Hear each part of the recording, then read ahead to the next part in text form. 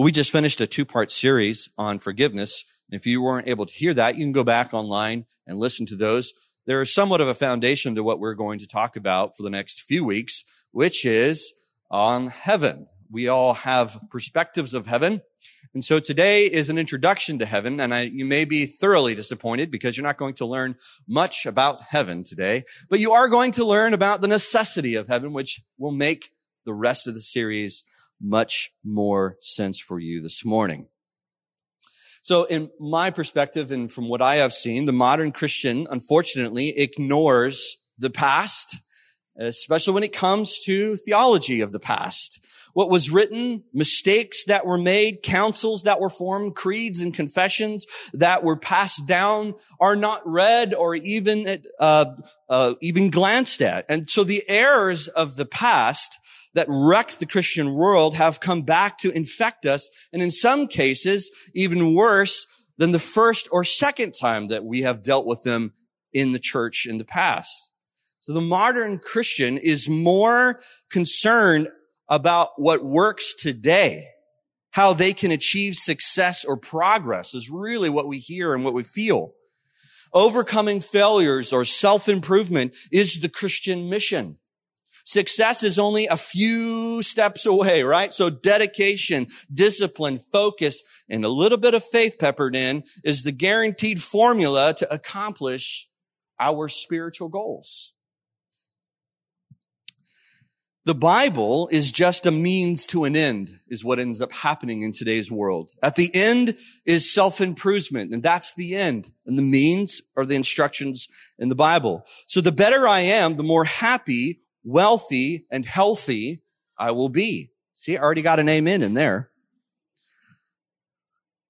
Then a pandemic comes and decides to test our theology, and that it has done. Death, loss of income, depression, and anxiety. I have seen prosperity gospel ministries call the power of God down to stop COVID-19 and tell COVID-19 it shall not pass. I have to admit, I laughed out loud for a very long time when I watched that video. Obviously, God must have said no because it's still in existence today. Or maybe he just said no to their prayer because they didn't know what they were praying. When your life is turned over and you find yourself on the side of the road and you no longer are flying at 70 miles an hour, succeeding in life, the wreckage becomes devastating. The first question everyone asks is this: how could God allow this to happen to me or to this person that I love?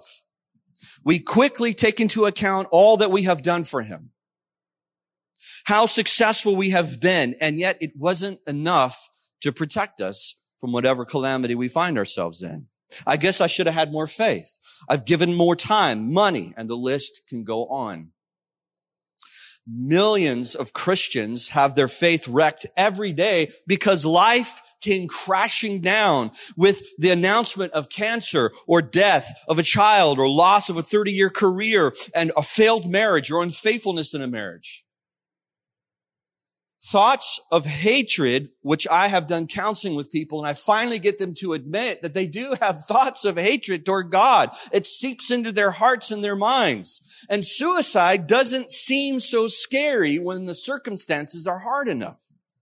Self-medication often is how we end up dealing with this pain because it seems overbearing, because it's not matching to what we've been told should be happening. So instead of finding help, we pretend all is well. We have all done this. We show up to church with the smile on our face because we don't want anybody else to think we don't have it together. We call tragedy a moment of learning. We look past the reality of hope and we look for a miracle. We assume God will always provide relief and make this interaction with him have some kind of a positive outlook now. It is safe to say we don't look at reality in the face. We live in this fantasy world we've created. When our fantasy world never really reaches its reality, the weight becomes almost unbearable.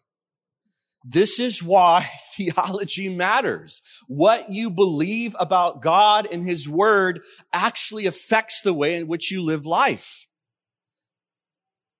So how you understand God's Word can either enslave you or it can set you free. And I will say many Christians walk around with no rest, feeling weight and enslaved. Almost 500 years ago, Martin Luther dusted off a theology that is as old as the mountains. It's not his theology. He just rediscovered it. It was lost because it was covered up by human wisdom, which we are doing again today. Luther put this theology into two helpful categories and explanations for us to understand. He called them the theology of glory versus the theology of the cross. There's a late, great Lutheran theologian by the name of Gerhard Forde, and he put it this way of describing a theology of glory, that which where the human, we, find glory in our actions. He says this, a theology of glory operates on the assumption that what we need is optimistic encouragement, some flattery, some positive thinking, some support to build our self-esteem.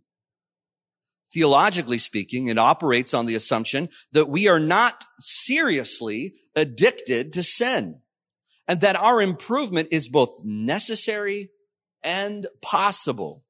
We need a little boost in our desire to do good works, but the hallmark of theology of glory is that it will always consider grace as something of a supplement to whatever it is left of the human will and power. That's a quick explanation of theology of glory. I think this perfectly describes our modern day context. What was exposed 500 years ago is now once again, pardon the pun, plaguing Christianity. We have a different label for the theology of glory today. We kind of call it this, what we call it is prosperity gospel. The good news is that you can improve your life with a little bit of help from God. That's another way of saying the theology of glory. Luther contrasted this from Scripture, what he called the theology of cross. He's just using Paul's language. Luther was just giving the church what Paul wrote, and he said, hey, look what I found that somehow we've covered up with all of these man-made religions. So just write some of these down. You can look at them later. For the sake of time, I'm just going to read them to you. Romans 7:18 says this, for I know that nothing good dwells in me, that is, in my flesh. You know when Paul wrote that? As a believer. He's describing himself as a Christian. For I have the desire to do what is right, but not the ability to carry it out. He's saying, I don't need a little bit of help. I need all the help. 2 Corinthians 12:8. 3 times I pleaded with the Lord about this thorn in the flesh that God gave him, that it should leave me. But he said to me, this is Jesus, my grace is sufficient for you, for my power is made perfect in weakness. Therefore, I will boast all the more gladly of my weakness, so that the power of Christ may rest upon me. For the sake of Christ, then, I am content with weakness, insults, hardships, persecutions, calamities. For when I am weak, then I am strong. It's the complete opposite of the theology of glory. But we are these strong, capable people that just need a little help, just need a little guidance. And Paul is saying, I can't do anything unless it's for the grace of God. So the theology of glory tells us we should see progress and a decrease in suffering and an increase in prosperity. The more we love and obey God and the Bible, these will be true about our lives. But Paul says the exact opposite. Philippians 1:29, he says this, for it has been granted to you, gifted to you, that for the sake of Christ, you should not only believe, this is an amazing gift, right? We have eternal life with God. This is a wonderful gift. And then he says, but also to suffer for his sake. He says, your journey will begin with a gift and it will continue with suffering. That does not sound like the theology of glory we hear from our culture. It sounds the exact opposite. Peter says in 1 Peter 4:13, but rejoice insofar as you share Christ's sufferings, that you may also rejoice and be glad when his glory is revealed. The New Testament apostles did not see the Christian life as this onward and upward progress of improvement and getting better and sin decreasing and holiness increasing. They saw their lives as failures constantly, and that they have been called to suffering, not the sense of a victorious Christian life where they're constantly overseeing or overcoming sin. So Paul says the Christian life is actually characterized by the nature of the cross. The cross is the opposite of glory. It is the humiliation and shame. There's nothing glorious about the cross at all. So when God looks at your good works, that which you want to be prideful of and say, look, God, shouldn't you be excited about what I'm doing? He turns to the cross and says, that is where they belong. Your good works belong on the cross because they're not perfect, and they're not perfect, they're offensive. I know this sounds strange, but according to what we know of the New Testament, your good works never impress God. This is why you are told to be clothed in the righteousness of Jesus, not your own righteousness, not your own good works. So those who hold tightly to the cross end up embracing their weakness, not their potential for progress. This is why Paul says in 1 Corinthians 1:18, for the word of the cross is folly. If I were to put it in the vernacular terms, and kids, I can say this because I'm quoting the Bible, you can't say it at home, is stupid. For the word of the cross is stupid to those who are perishing, but to us who are being saved, it is what? The power of God. The world hears you're weak. There's nothing you can do about it. Your faith will not overcome your cancer. Your faith will not overcome your disability. But the one thing it will do is save you from your condemnation and one day ultimately glorify you. Well, you will be in a new heavens and a new earth. And that sounds foolish to them. Why? Because they want to know how to have heaven now. We are impatient by nature. This is why things like microwaves and drive-through exist, because we want it now. And when our text message won't send, because it's going up into outer space and coming back down out of outer space, and it's like, why isn't this sending? We're so impatient. I think I need a new phone. The theology of glory tells us that we can be liberated from the curse of sin now. That's the lie of this theology. By discipline and some peppering of faith, heaven can be here on earth now. The theology of cross cuts to the heart of the matter. It goes against the nature of man. Those who are weak in the flesh understand the strength is not found in improvement, but it's found in the cross and what Jesus accomplished on the cross. So it is on the cross where we find forgiveness of our sins. We find a hope of a new life. And we understand that God sees us as good and righteous, but it's never our goodness. So when Paul says, for when I am weak, then I am strong, he's saying his strength comes from Christ and not ever from his own efforts. He looks outside of himself and anything he could ever perform, and he puts his faith in the power of Christ. So let me read you a longer passage. This is how Paul thinks about us. So if he was standing here today, this is what he would say to you and what he thinks of you. 1 Corinthians chapter 1, verse 26 and following, he says this, for consider your callings, brother. Not many of you are wise according to worldly standards. Not many of you powerful. Not many of you are noble birth. But God chose what was foolish in the world. No one likes to be called foolish. I've never found anybody who says, thanks for calling me foolish. God chose what was foolish in the world to shame the wise. God chose what was weak in the world to shame the strong. God chose what is low and despised in the world, even the things that are not, to bring to nothing the things that are, so that no human being may boast in the presence of God. And because of him, you are in Christ Jesus, who became to us wisdom from God, righteousness and sanctification and redemption, so that it is written, let the one who boasts, boast in the Lord. The theology of glory forces you to boast in yourself. Look what I have done. See how I have progressed. The cross comes in and says only one should be praised, and that is Christ, not us. So what Paul is giving us in this theology of the cross,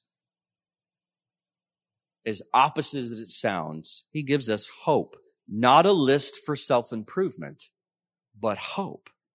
So the greater the weakness we see and embrace, the more strength we can find to endure our current suffering that we're in. The harsh reality about this world is this. God is not removing sin nor the effects of sin until he returns.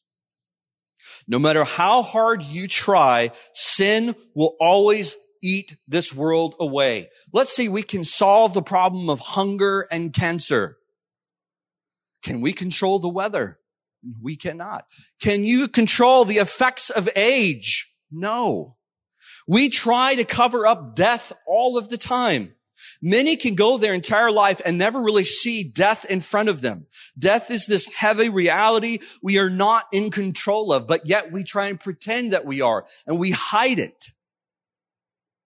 We are all ticking time clocks with an expiration date that no one, no matter how healthy or wealthy or healthy one may be, they cannot turn the clock back. What the gospel tells us is that what we do not overcome this world of pain. We go through it by faith. Everyone is trying to skirt pain in this life, and they all have the solution. And they blame God for the solution, as if God's agenda is to make you happy on this earth and without pain and suffering.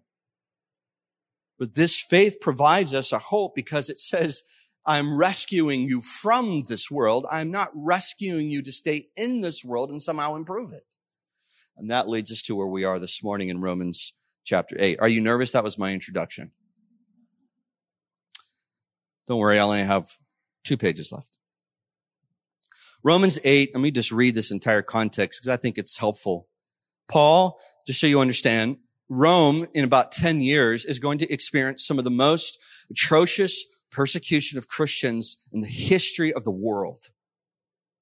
Because we have small children here, I will not describe to you what they have done, but it is horrific to think about what Nero did to human beings as illustrations of, if you go against me, this is what will happen.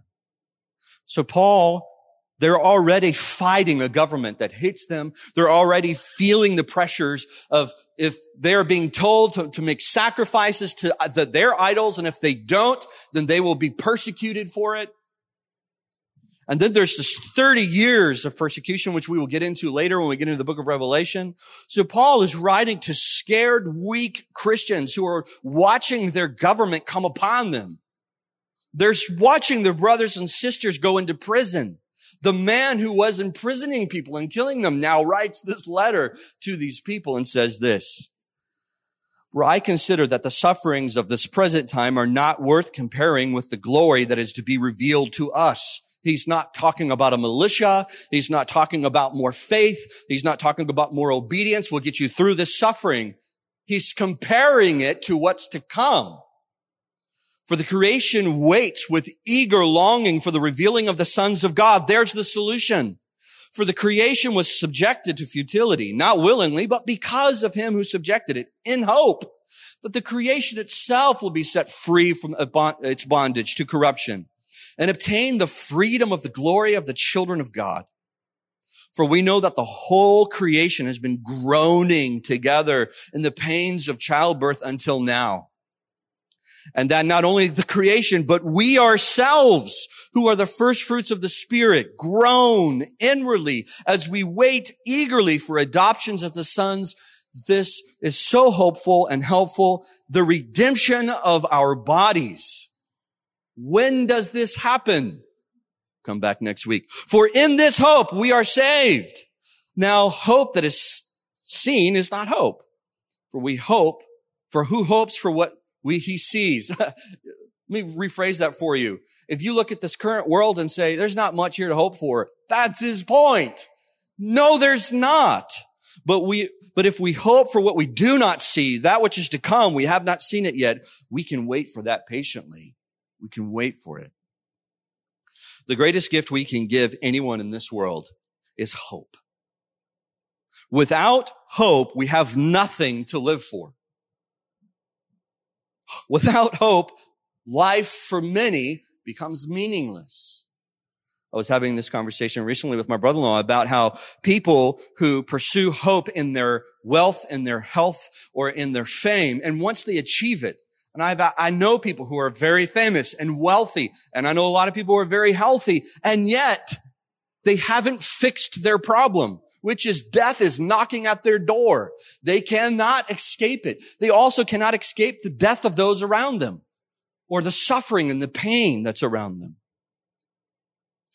There's this illustration where these two men are captured and they're thrown into this pit, and they're going to live there. They're going to live in this prison for 10 years. And one man finds the news out that his wife and child has died when he goes in. And the second man is told that his wife and children are safe and are waiting for them for when he gets out. Well, as the 10 years goes by, as I'm sure you can understand, there's one man who has something to live for and the other has nothing to live for. And eventually he, out of grief, dies. And the man that has something to wait for makes it through the 10 years. This is what Paul is getting at, is that there is a hope for you in the midst of this pit, in the midst of this mire and sickness and shame and horrendous life. It's not here it's when we get out of here is where our hope is placed. So there is, and I must admit, there is beauty and joy, and the Bible tells us that there's beauty and joy here on this earth. But the way that it describes it like a postcard, an appetizer, a glimpse, a dark shadow of what is to come. So heaven is not foreign to what we experience here. But herein lies our problem. We are so focused on fixing our current world that we never take the time to listen to what the Father tells us about this world and the next world. Heaven is a myth for most because it's not necessary. If you can improve your circumstances here, then why do you need heaven? I can achieve all of my goals. As C.S. Lewis used to say, a child making mud pies on the side of the road when he could have the beach, but yet he doesn't know. Well, this is why going back to what's been written before helps us. In our confession that we hold to here as our church, the London Baptist Confession, this is our doctrinal statement. I would encourage you, if you haven't read it, these gems are hiding in there for you. And they're all numbered with verses so that you can go and read the verses. Let me read this to you. It's chapter 5.5. Underneath the providence of God, it says this. The perfectly wise, righteous, and gracious God often allows his children for a time to experience a variety of temptations and sinfulness of their own hearts. He does this to chastise them for the former sins or to make them aware of the hidden strength of the corruption and deceitfulness of their hearts so that they may be humbled. He also does this to lead them to a closer and more constant dependence on him to sustain them, to make them more cautious about future circumstances that may lead to sin, and for others, and just and holy purposes. So whatever happens to any of his elect happens by his appointment for his glory and their good. The point of it is, God has never said, I will set you free from the effects and bondage of sin now. And when you forget that, he'll often let you wallow in it. He'll often let you feel the pressures and pain of it. So when you finally fail, you will then turn and depend upon him. Well, once you finally realize that there is no hope for this current world, guess what becomes a little bit more interesting for you? The next one. The next one does, especially for those who have been or close to their deathbed, no matter what their age is. The next life becomes very valuable to them. Heaven really wasn't that interesting to me until I lost my father. And when he died, it became extremely important to me. I wanted to know if, what, how, and why. What does it look like? And I was told all kinds of things. And so are you. We'll get into this next week. But if I were to take a survey of what you think of heaven, it would terrify me. I too wouldn't want to go to what you describe. It sounds horrible.